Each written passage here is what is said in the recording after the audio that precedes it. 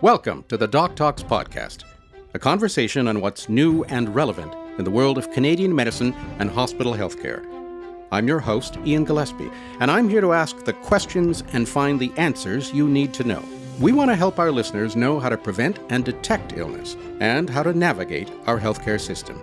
Be sure to subscribe to the Doc Talks podcast to stay up to date on new episodes and follow us on Twitter at St. Joseph's London or visit sjhc.london.on.ca/podcast.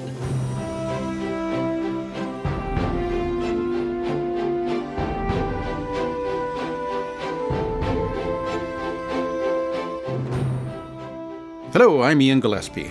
Welcome to the Doc Talks podcast, brought to you by St. Joseph's Healthcare London. You ever had your bell rung? Maybe seen stars, got an old knock on the head?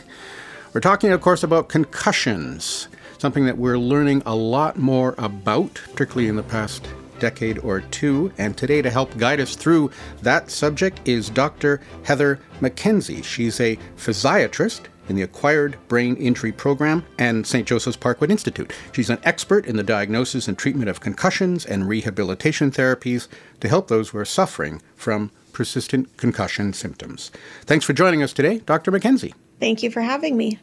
I'll just start with the physiatrist thing. It's interesting that last week I'd never heard of this term before, and then we spoke to a Dr. Caitlin Cassidy with the Transitional and Lifelong Care Program, and she is a physiatrist too. So again, just for our listeners, a physiatrist is someone who sort of cares for patients with impaired functional abilities. Is that correct? Yeah, so a physiatrist, sometimes we're confused for psychiatrist or physicist or physiotherapist, but we are medical doctors and we specialize in typically the non-surgical management of brain, muscle, tendon, bone issues that result in functional impairments. So we really do focus on functional recovery and patient goals and helping them work towards those goals after injury or illness. Right. And we're talking about concussions. Now, I know that the numbers, it's probably difficult to ascertain exactly how many people suffer concussions. I've got a stat here from the Brain Injury Canada, and they suggest that about 200,000 Canadians suffer a concussion each year. Does that sound accurate to you? Yes, it is a very common type of injury, likely one of the most common neurological injuries that people in the general population may be exposed to. And a concussion, of course, I guess, results from a strike to the head. But tell me, so what is a concussion? In my understanding, again, correct me if I'm wrong, is that the concussion is often caused by the movement of the brain within the skull. Yes. So a concussion is a type of traumatic brain injury, and we would typically categorize these as being a mild traumatic brain injury, although the way that it impacts a person is not necessarily mild. And like you said, it's typically caused by a hit to the head, although it can be caused by impacts to the neck or other parts of the body that transmit forces to the head, and essentially is the result of the brain moving inside the skull. And then I assume that there are various degrees of concussions? Yeah, certainly there can be varying levels of severity of injury, even amongst persons who would fall under that category of concussion. Yes. Right. So what are some of the symptoms of a concussion? In terms of the symptoms, immediately after the injury, a person might have a brief loss of consciousness, although this isn't necessary. Someone can have a concussion without any loss of consciousness. Right. They may have symptoms of confusion or disorientation, or maybe even some memory loss immediately after the injury. And then, in the days, weeks, sometimes months that follow, the symptoms and signs that a person experiences can span multiple domains. So they can be physical, cognitive, emotional, and behavioral. And then how does one diagnose a concussion? If someone goes to the hospital, is there some test to determine if you've actually suffered a concussion? So a concussion is a clinical diagnosis, which means that there is no blood test, there is no image of the brain that can be taken that tells us whether someone had a concussion. The diagnosis is made by a clinician, usually a physician, who asks questions and does a physical examination with the patient and develops an understanding of that particular person's injury and the mechanism behind it, what their early signs and symptoms might be, and the results of any investigations that were done. Individuals may undergo brain imaging with a CT or an MRI, but that isn't used to diagnose concussion as much as it is used to rule out other more severe brain injuries or alternative diagnoses. So essentially, there is no test for a concussion. Right. And again, I know that the answer is going to depend on the severity, I guess, of the injury, but how long can, we talked about some of the symptoms, as you said, both behavioral and emotional and physical, but how long can these symptoms sometimes persist? So for most people, fortunately, the symptoms don't persist very long. Most people will recover within the first days and weeks after their injury. Right. But we do know that a subset of people who have had a concussion will develop what we call persistent or prolonged symptoms. And as medical professionals, we define that as symptoms that last longer than 3 months after an injury. Okay. And unfortunately, some people will have symptoms that last years or can, in some cases, be permanent. Wow. First of all, if you have had a concussion, should you go to the hospital, or can you simply kind of stay at home and wait it out and heal on your own?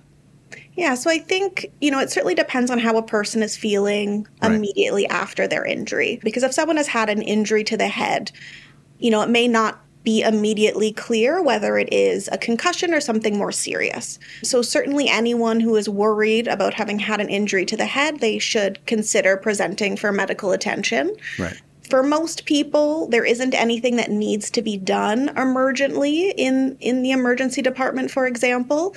So it isn't necessary to present to the emergency department for your concussion. It's more so to rule out any concurrent injuries or a more severe brain injury. Right. And so patients should always feel welcome to attend either their doctor's office or the emergency department or urgent care if they have concerns about their health after a head injury. But if they're feeling reasonably well and don't feel concerned about a more severe injury, it is something that can typically be managed in the community through their family physician's office during those initial days to weeks. Okay. Is it a myth? I know growing up, I'd always heard that, if you have a concussion, don't go to sleep. Is that true or false?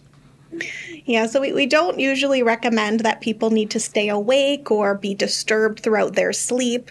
Again, that would be to protect someone from missing a more severe brain injury. Right. Right, yeah.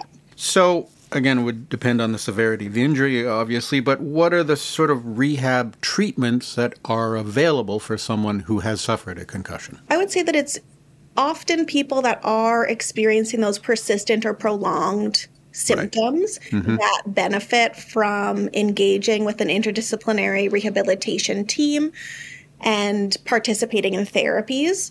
And what this team might look like would be different for each person and their needs. It would be guided by their symptoms, but their team might include physiotherapists, occupational therapists, speech-language pathologists, social workers, counselors, or psychologists. And their team may also have a physician like myself, a physiatrist, or perhaps a family physician or a sports medicine physician.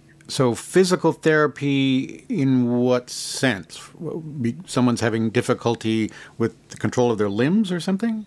So physiotherapists after concussion will often help people with visual disturbances. So they may have light sensitivity, blurry vision, double vision. They will help with vestibular dysfunction, so balance impairments, dizziness, vertigo. People who have difficulty resuming physical activity and exercise. So they help with a variety of physical difficulties after the injury. We've been talking, of course, about how a concussion affects the individual who suffered the injury. What about their family and their caregivers, Dr. MacKenzie? I mean, surely there must be implications for the people around the injured person. Absolutely. As you pointed out, there's the individual who's impacted by their injury. But I think the way that individual is impacted leads to secondary impacts on the people around that person. So I alluded to the fact that there can be personality changes. And certainly whenever anyone has a change in their personality, that's going to naturally impact their relationships. And we all live in relationship with the people around us.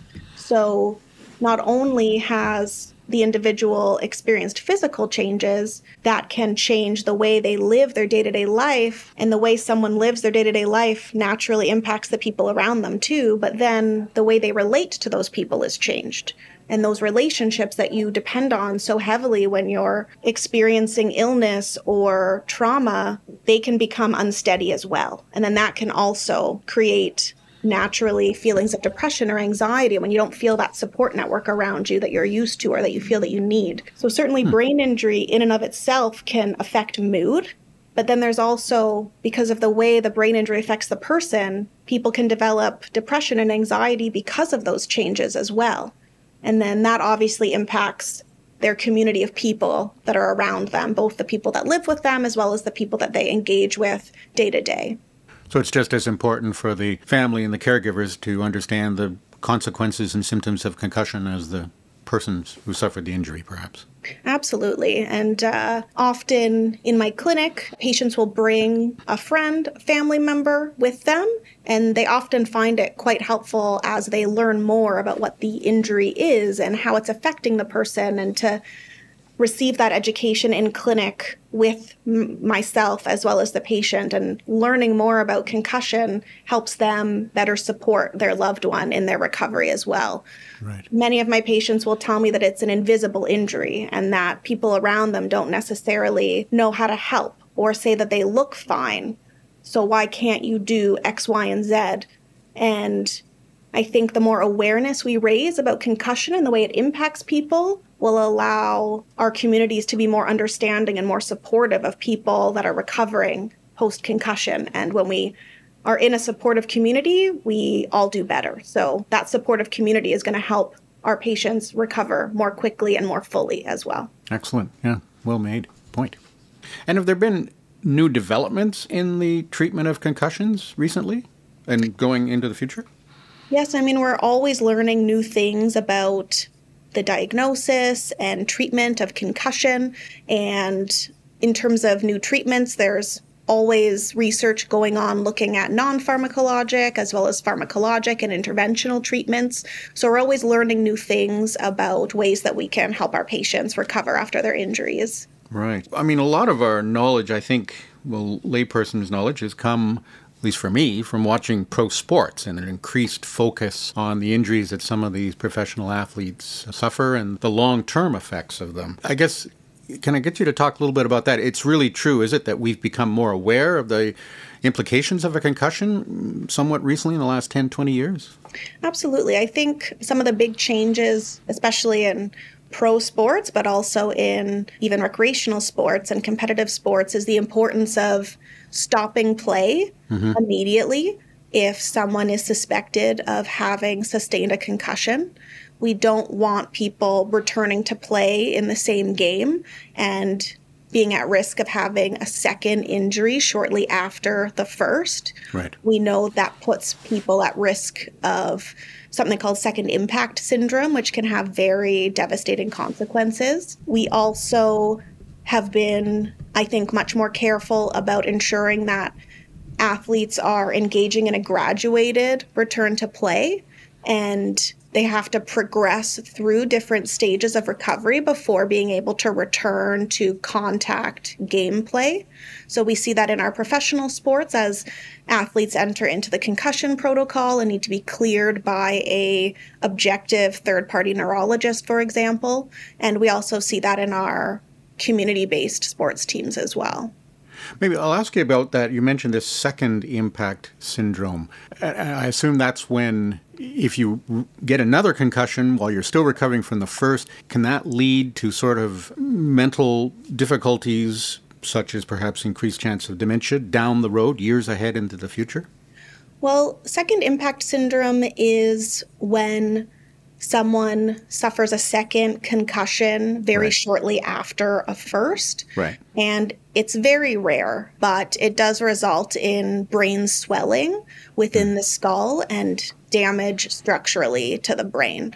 So we're no longer talking about a concussion. We're talking about a more severe brain injury. And the consequences from that can be quite different than the ones we consider to be happening from concussion. So it brings that injury into a totally different category. So again, just to remind listeners, we mentioned some of them, but the physical symptoms of a concussion, correct, are headache, nausea, vomiting, blurred or double vision, as you said, problems with balance, dizziness, sensitivity to light, sensitivity to noise. But you also, you touched on that there are often behavioral, emotional symptoms. Can you talk a little bit about that? I would assume that what is that, anger or depression?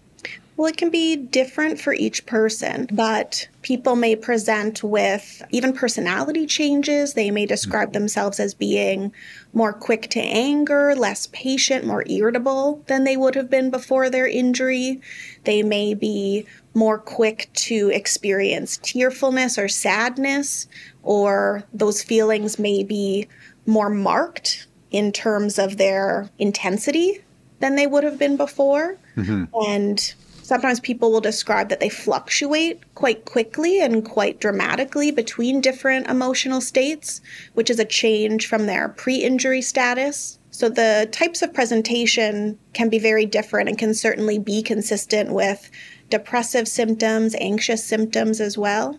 Knowing the consequences of this injury, I guess maybe we can talk briefly about prevention. I'm sure you're a big advocate of, say, helmets. Yes, absolutely. There's certainly many sports where helmets are the norm. And then there's, helmets with cycling and things like that. And I personally talk to all of my patients about the importance of wearing helmets. Even when they seem somewhat optional, you see lots of particularly adults riding their bikes without helmets on. But I certainly recommend to all people, but especially my patients who have unfortunately had an injury in the past, that they wear helmets when cycling, that they wear helmets if they're going to return to anything like skiing or horseback riding, when some people opt not to wear helmets in those times. So yes, helmets are a big part of preventing repeat injury as well as preventing injury among people who have been fortunate enough not to have a concussion to date. And again, for some people it's possible then you've sustained a concussion but aren't aware of it. Is that right? And so it would just sort of heal on its own if you're not doing anything about it? Yeah, I would say that some people maybe aren't aware early after an injury that what they've had is a concussion. People may initially brush it off and assume that they're going to feel better the next day or in the days that follow. And when they don't, that's when they start to realize that maybe something is wrong. Or if they were involved in a more severe accident and had other injuries that understandably drew their attention earlier, such as a fracture or something like that. And then maybe as weeks go by and say their fracture is healing, they start to realize that, I just haven't been feeling myself. And there's some other things going on that I wasn't able to pay close attention to initially, but are becoming more obvious to me now as I'm recovering from my other injuries. So yes, you're right. I think not always is it obvious right away. And it's sometimes when people look back on the incident that it's a bit more clear to them that they did sustain a concussion at that time and that it is something that they need to seek attention for to help them with their recovery. Right, sure. And what about age? Would the symptoms and the consequences of a concussion be more severe for a child or, say, a senior as opposed to someone in the mid-age range? Well, certainly I think the way that they can impact people can be different, especially in children. They're still learning and developing and growing, and sustaining a concussion can set them back or make returning to learn more difficult. So often in the pediatric or adolescent group, and even in young adults, many of those people have goals of returning to school or returning to their studies. So the focus of rehabilitation can be a bit different. Whereas in the adult group, we're often talking about return to work. And then in the aging population, we will be looking at return to, leisure activities and their day-to-day activities and what we call instrumental activities of daily living. So managing their household, managing their finances. So I think it changes the focus of rehabilitation depending on what life stage someone is at. Sure. In your experience, what are some of the most common causes of concussion that you see? Certainly the most common causes of concussion that I see would be falls, which Right. are particularly common in children, but also in older adults. Mm-hmm. And motor vehicle accidents Right. were another very common cause. But also, sports, unfortunately, assault or other violent mechanisms can underlie the injury, and really any event where your head is struck against or struck by an object. So there can be quite a number of mechanisms behind the injury, but those would be the most common ones that I see in my practice. Right. So for someone who's suffered a concussion, whether they went to the hospital and had it confirmed or not, and are now experiencing some of the symptoms that we talked about, the headache, vomiting, maybe the double vision, balance issues, and so forth, where do they go? How do they get treatment from someone like yourself? So certainly the first place to go would be their family physician, if they're fortunate enough to have one. They'll be able to do an initial assessment and take a look at how that person is recovering during the initial days and weeks. And it's usually someone who isn't recovering as would be expected that gets referred to see someone like myself. So usually these patients are managed in the community by our excellent family physicians, and only those who don't recover as expected or who have risk factors for developing those persistent or prolonged symptoms will get referred to see myself as well as our allied healthcare professional team. Right. So again, they would be referred to the spinal cord injury and brain injury rehabilitation program at St. Joe's. Yeah, so at Parkwood Institute, we have the outpatient acquired brain injury rehabilitation program. Okay. So within that program, a patient may access the physiatry clinic and or the outpatient rehabilitation resources like physiotherapy, occupational therapy, speech-language pathology, social workers, and others. Right. So, Dr. MacKenzie, I assume then that some of the post-injury rehab involves doing less or doing things slower. Is that part of the whole pacing and planning program? Can you expand on that a little bit more? So there is a lot of recommendations that people hear where they're told to rest after their injury. And I would say that we're moving more towards a recommendation of relative rest. So some people hear that they should be doing nothing. They should be in a quiet, dark room, wearing earplugs, wearing sunglasses, avoiding anything that makes them feel unwell.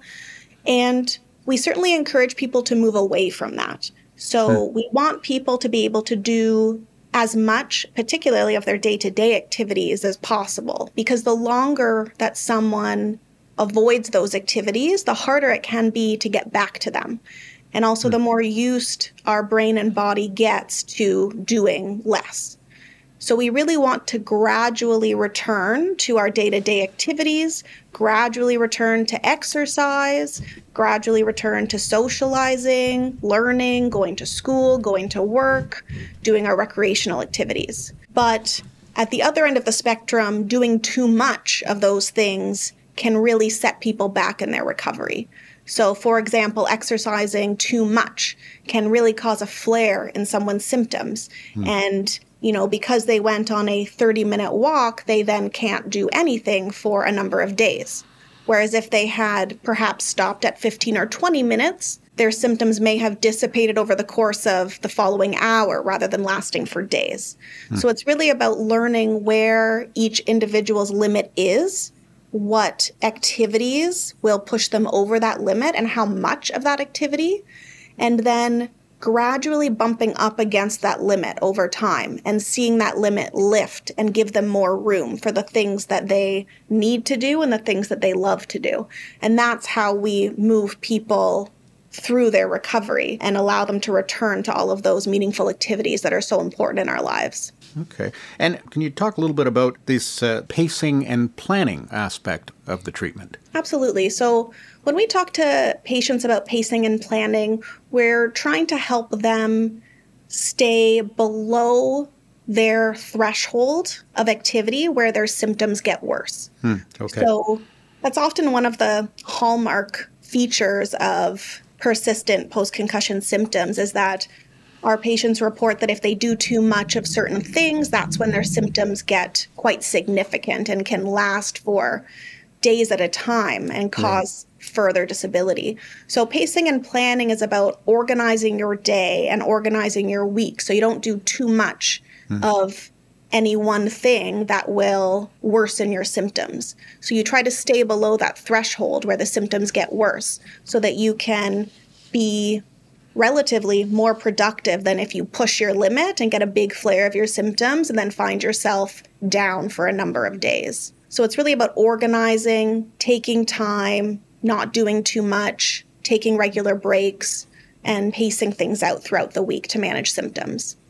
Following a concussion, it can sometimes surprise people about the things that they find difficult or the things that bring on their symptoms. So I really encourage each person to reflect on the types of things that bring on their symptoms and factor those things into their plans for pacing through the week. For example, I have many patients that struggle with driving or even being a passenger in a car. Many patients will tell me that they have trouble going into the grocery store or into the mall or other shopping environments because there's a lot of visual stimuli, lots of auditory stimuli. It's a very busy place, so that can bring on a lot of symptoms for people. So it isn't always the things that naturally come to mind, intense physical activity. It can be our day-to-day activities that can be problematic for people following concussion. And what about heading into the future? Is there any research or new treatment or any new developments on the horizon in the treatment and recognition of concussions? Well, I think it's hard to tell exactly what might be on the horizon because it hasn't been published as of yet. But there is lots of research even going on here at St. Joseph's Healthcare. I mean, you asked a question about age differences and does it impact people in different age groups differently. And I'm currently working on a study with a colleague of mine, Dr. Anita Christie, looking at age-related differences in the way that concussion impacts people. So hopefully we'll be learning more about that through that study. And I'm also working on a project with a colleague of mine, Dr. Michael Robinson, as well as Dr. Lisa Fisher through the Fowler Kennedy Sport Medicine Clinic. And we're looking to better understand the factors that put someone at a higher risk of having those persistent and prolonged symptoms. Because we think that if we can pick those people out early after injury, perhaps we can treat them differently and change their course of recovery so that they recover more like someone without risk factors and have a shorter period of recovery. Okay. Well, I think we've hopefully equipped our listeners with a little more information about what to do if you get a hit on the noggin and are experiencing some problems. I want to thank you for stopping by today, Dr. MacKenzie. It's been a pleasure. Thank you. Thank you so much. Take care.